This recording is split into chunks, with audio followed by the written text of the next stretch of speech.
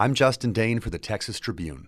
When the Trump administration closed the Texas-Mexico border to all but essential travelers in March 2020, pedestrian crossings at ports of entry dropped drastically, according to U.S. Transportation Department statistics.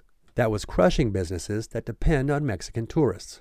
Some shuttered for good, some temporarily closed, and others cut their hours to stave off losses.